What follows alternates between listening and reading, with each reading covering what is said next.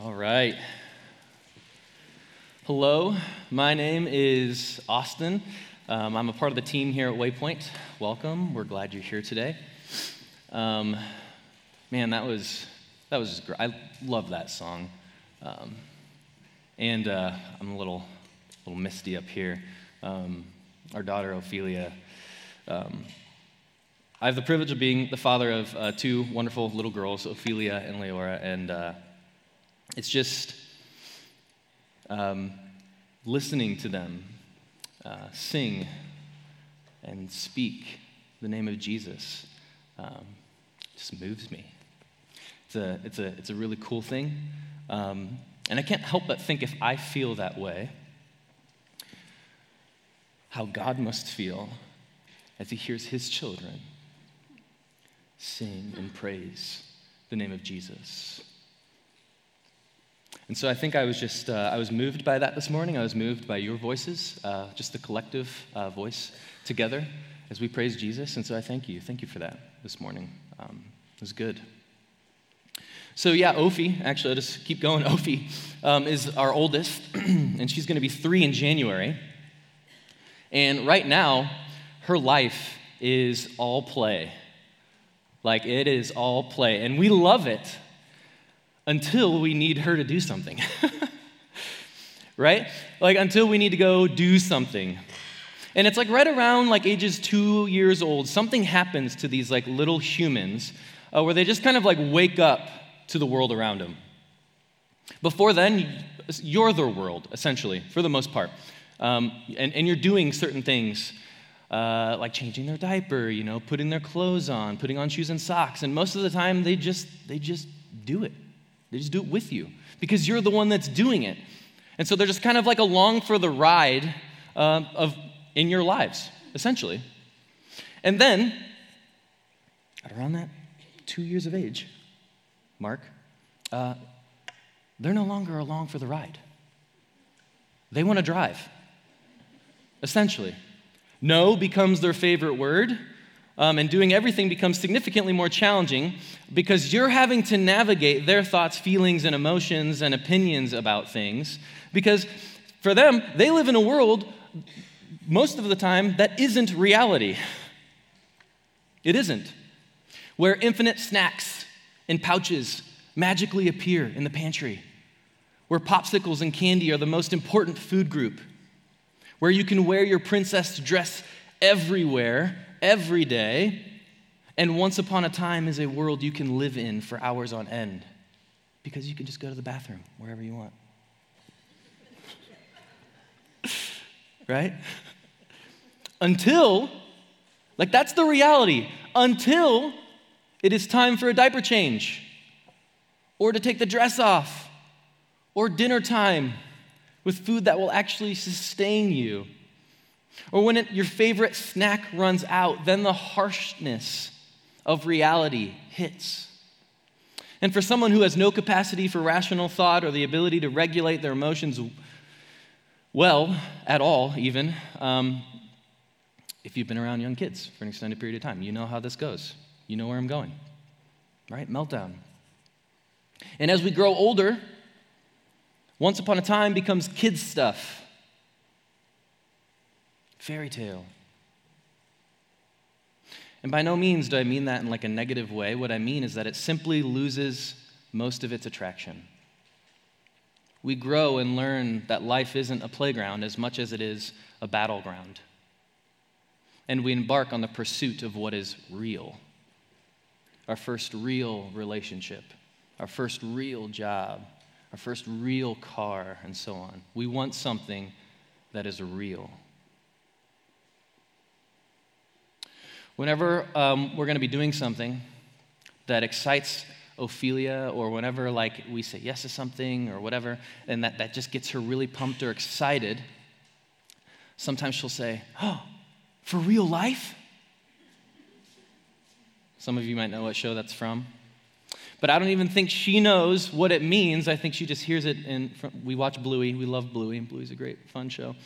But it's funny. "Oh, for real life?" "Yeah, Sophie, for real life." Today we're starting a series called Real Life. You have Ophelia to thank for that.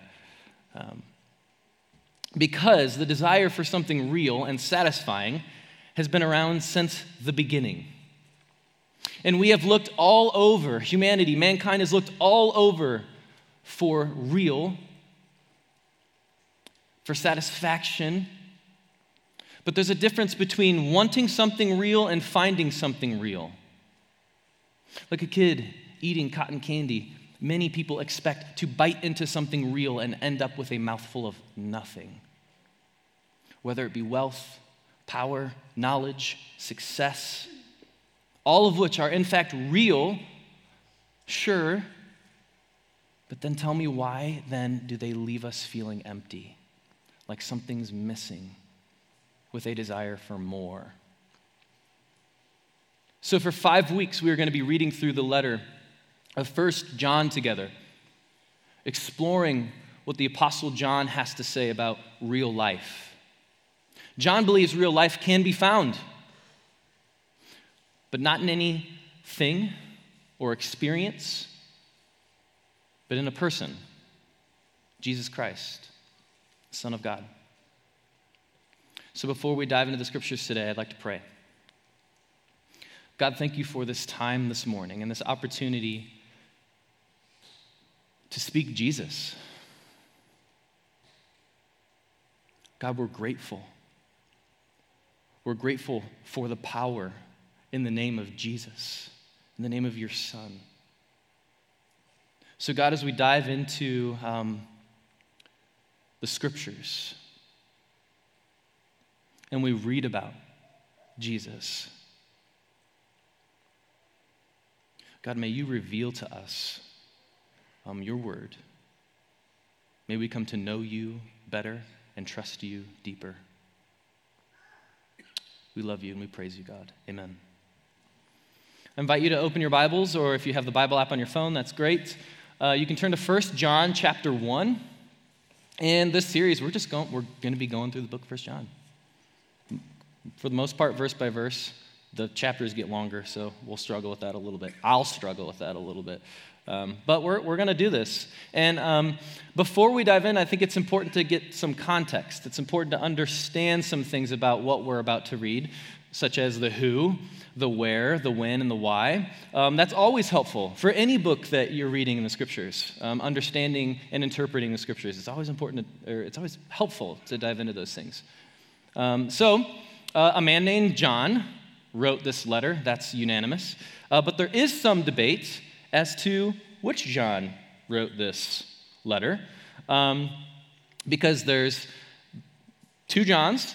I think the one that makes the most sense is the beloved disciple of Jesus, John, son of Zebedee. To me, he's the most likely candidate. Okay, and that's mostly because the style and vocabulary of this letter match so closely with the style and vocabulary of the Gospel of John. And we'll actually you'll see that. You know, I would actually add that to, that's homework for you. All right, as we're reading 1 John, go read John chapter 1 after today. And you'll see, and even as we read through the letter of 1 John, you'll see some of the different just language that he uses, vocabulary that he uses. It comes up time and time again. I actually think that's a really good idea. I'll be doing that with you if you decide to do it. So John was likely writing to a few groups of Christians in Ephesus and the surrounding area in 90 AD, so not quite 60 years after the death of Jesus. And he's writing this letter to uplift and encourage this body of Christians in their faith and to trust in the person of Jesus. It's possible that he was also addressing two problematic heretical ideas circulating through the Christian groups at that time. One is the idea of docetism. Anyone familiar with that one? Okay, I wasn't either. Which believes that Jesus didn't have a real physical body, or that he was just an illusion. And the other is the idea of Gnosticism. That one I had heard of. But Gnosticism, which is, they believe in salvation by knowledge or enlightenment. Both ideas appear to influence John's writings in this letter. But more than anything, John is writing this letter to highlight what God has done for us in the sending of his Son, Jesus as a sacrifice for sin, causing the world's darkness to pass away for light and life, true, real life to shine. So here we go, we're going to dive in. 1 John chapter 1, verse 1. That which was from the beginning, which we have heard, which we have seen with our eyes, which we have looked at and our hands have touched, this we proclaim concerning the word of life. Now, this letter starts very similar to John's gospel, but clearly he wants his readers to know something concerning the word of life, which is from the beginning. Think Genesis beginning, not like the beginning of this letter, but like the beginning of time. Okay? So the word of life is from the beginning, and we have heard, seen, and touched it, John has. He goes on to, he's talking about Jesus. We'll get there in a little bit. But he's saying the physical being, this isn't some like mystical thing, like, no, he's real, I believe it. You can kind of catch that docetism kind of coming in. He might be attacking that with this. But it's significant. Jesus was a real living human being that walked the earth. And from his death to this day, in some groups, that's controversial. So, that's how John starts. He goes on to say, the life appeared. We have seen it and testified to it, and we proclaim to you the eternal life, which was with the Father and has appeared to us. The ancient Jews believed that world history was divided into two periods, or ages. There was the present age, which was full of misery and suffering, injustice and oppression. Okay, and then there was the age to come, the time when God would sort it all out, make things right. And there would be a particular rescue where he would rescue his people from all the injustice, all the oppression and evil that they had suffered. Unfortunately, the word for age has often been translated as eternal or eternity, which has given us readers the idea that John and other early Christian writers, such as Paul, who refer to God's new age, were thinking of something eternal in the sense of purely spiritual. That's what people often hear when they think or hear of the phrase eternal life. We might think of something that's like, yeah, it's eternal life. That's not here and now, not necessarily tangible, something that doesn't really have anything to do with our world now of time, space, and matter, or in other words, real life. But I kind of think that is a mistake. John, like Paul and Jesus himself, are thinking of the new age, the age to come that God has promised. Yes, but that future age, that eternal life, God revealed. The beginning of verse 2 writes, the life appeared. That word appeared, phaneroo, in the Greek, literally means revealed. The life has been revealed. The age to come has been revealed. Real life, life in its full, life full of satisfaction and vibrant meaning, life which death tried to corrupt, thwart, and kill. But life that overcame death itself was now on offer to anyone who wanted to come and take it. Life itself had come to life. Word became flesh and had taken up the form of a human being, coming into the present from God's future, coming to display God's coming age. And the name of that life is, of course, Jesus. And so sometimes I think when we hear or read eternal life, especially in moments like this, we kind of like have this cognitive dissonance with what it means for us today in our lives. When we look at it and we understand that it is about the life revealed in Jesus for us now in the present, that is the future, that God's displaying for the world now, a glimpse of what life is going to be, real life. Man, I think that's a perspective shift that can change the way we do things. Keep going here. So, verse 3, We proclaim to you that what we have seen and heard, so that you may also have fellowship with us. We proclaim to you what we have seen and heard, so that you may also have fellowship with us. And our fellowship is with the Father and with his Son, Jesus Christ. We write this to make our joy complete. This life that John has heard, seen and heard, he proclaims to us so that we might have fellowship with him, who is in fellowship with God and his Son, Jesus. What is fellowship, though? If you've been in church or around churchy people, you've probably heard this word before. The word fellowship comes from the Greek word koinonia, a term that conveys a sense of commonality, solidarity, and a shared responsibility among people. Honestly, until digging into this, I thought fellowship was just the Christian way of saying we're going to have fun. That's the truth. Now, I'm not wrong, but I'm also not right. But John writes, when we share in this belief of Jesus, that he is life, not just in the future, but here and now too, we have fellowship. That's what it means to have fellowship. The intimate inner reality, real life that Jesus shares with his Father, that Jesus shares with John, who shares it with us.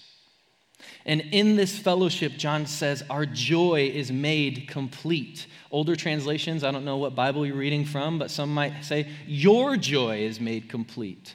Most translations have our joy, which I actually believe is more accurate to John's point, which is that our joy, collectively, together, our joy is complete when we have fellowship with God and when we have fellowship with each other, one another.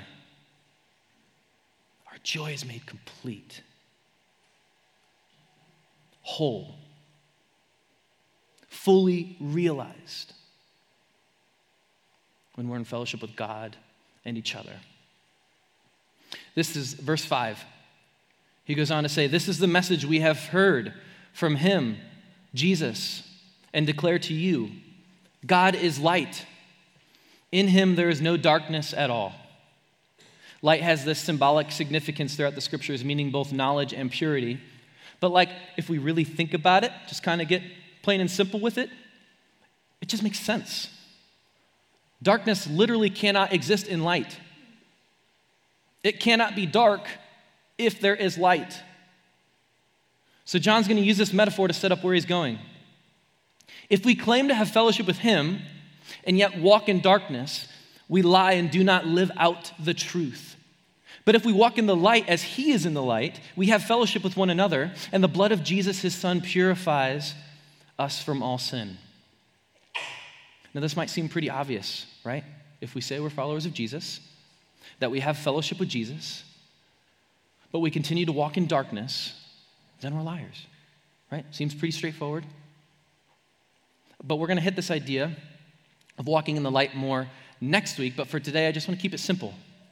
When we have fellowship with Jesus, it's like the lights have been turned on. You no longer have to walk in the dark.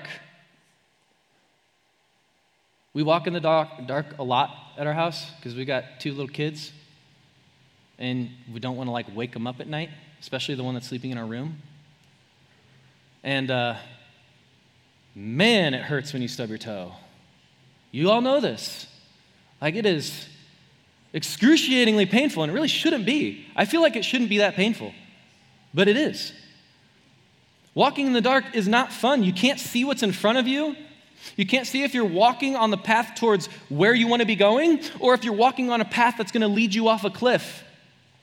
When we walk in the dark, we can't see that we're just steps away from disaster, from stubbing our toe.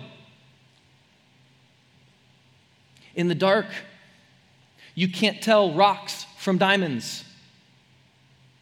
The light reveals us and what is around us. A real relationship with Jesus requires a real response from us. It requires the lights being turned on.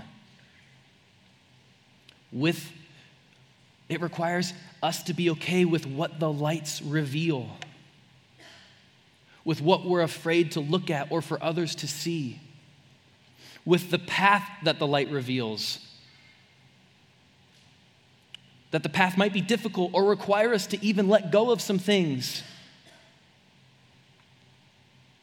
If your life before the lights turned on, before the lights were turned on, before you believed in Jesus, looks exactly like your life after Jesus, like nothing's changed, like you're still doing kind of your thing, whatever you want, whenever you want, however you want, then I would encourage you to consider if you truly have a relationship with Jesus. Real life with Jesus requires us to address the sin in our lives. And this isn't meant to be harsh. Back up to the top, like you can't just eat popsicles and candy all the time and expect to be healthy, Ophelia. It's just reality. Verse 8. If we claim to be without sin, we deceive ourselves and the truth is not in us. But if we confess our sins, He is faithful and just and will forgive us our sins and purify us from all unrighteousness. For real life. If we claim we have not sinned, we make Him out to be a liar, and His word is not in us. Friends, there's no point in hiding. If we pretend to be in fellowship with Him while walking in the dark, in other words, behaving in like less than human ways that we often choose, we are telling lies. If we say we have no sin, we are simply deceiving ourselves. We're fooling ourselves. But we don't deceive God. In fact, if we tried to say that we were not sinners, what does it say in verse 10? We'd be making matters worse. We would be making God out to be a liar, since He has said in the scripture and in person that He has come to rescue us, knowing us to be sinners.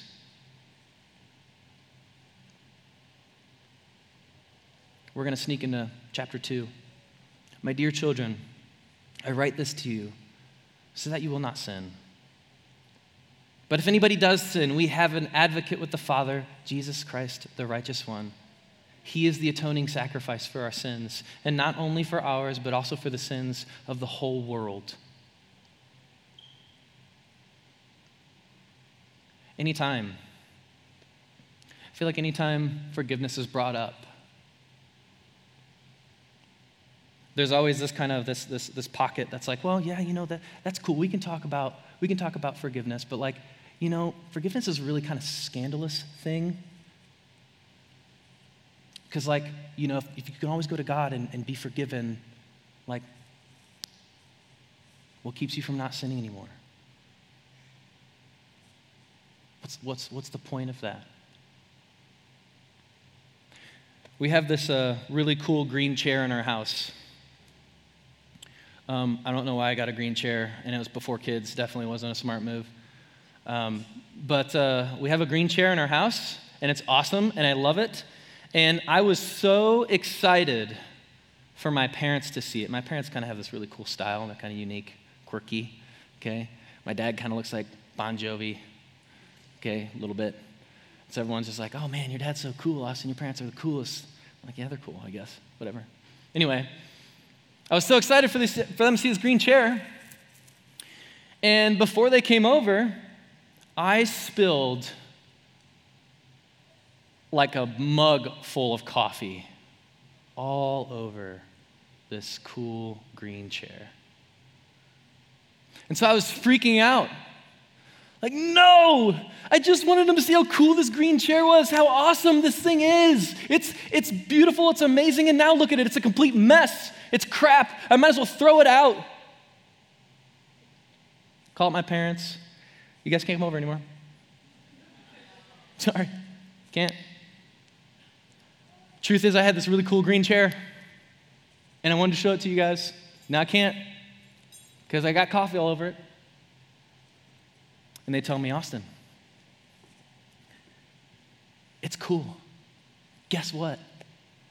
We have this magical spray. You just spray it on.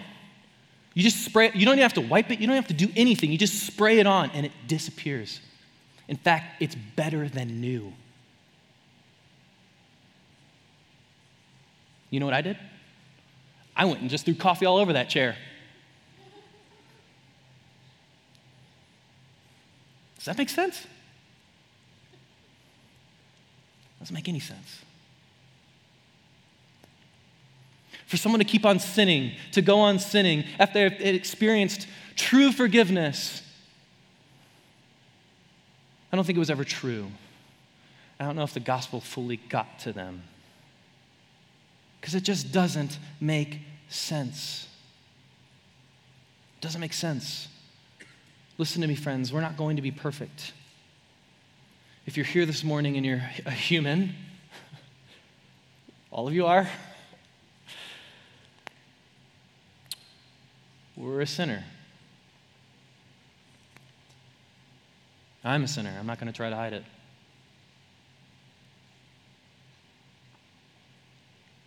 Why deny it or ignore it as if it's not a big deal? Friends, we read, He is faithful and just and will forgive us. As sinners, we need to know that Jesus has died for us and that we can be fully and freely forgiven. As forgiven sinners, we need to know that this is not a reason to go on sinning. Both are true, and both are at the very heart of what it means to follow Jesus and live real life. And so today, this week, what sins do you need to confess to Jesus or one another? Band, you guys can make your way on up.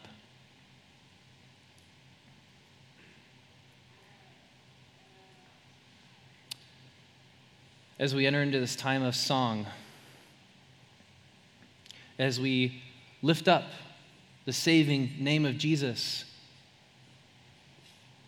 friends, may we be reminded of the very ways that Jesus has rescued us.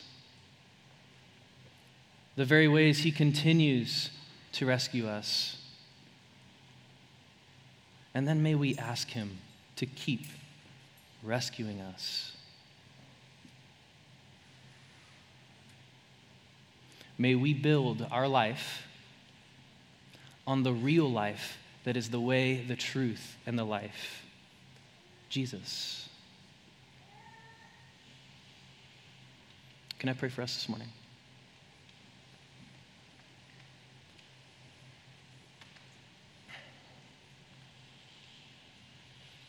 God, as we speak your name, as we sing, as we praise you, God, may we be reminded of the very things, the very ways that you have rescued us and saved us from.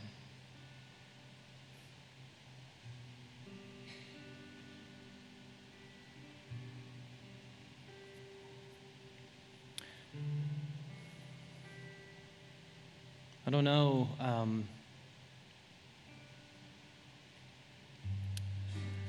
the dark places of the lives in this room today, Lord, but you do.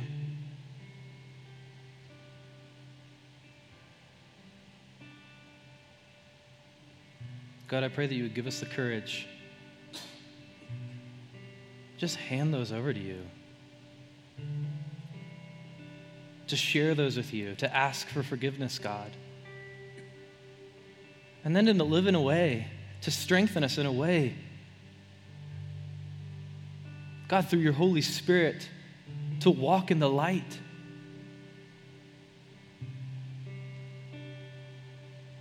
Consequences of sin is death.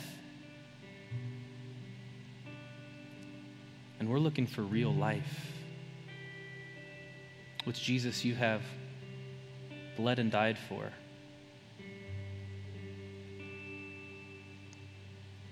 So God, we thank you for that. We humbly ask for your forgiveness. Lead us in the light and in the way everlasting, Jesus, as we follow you. It's in your name we pray. Amen.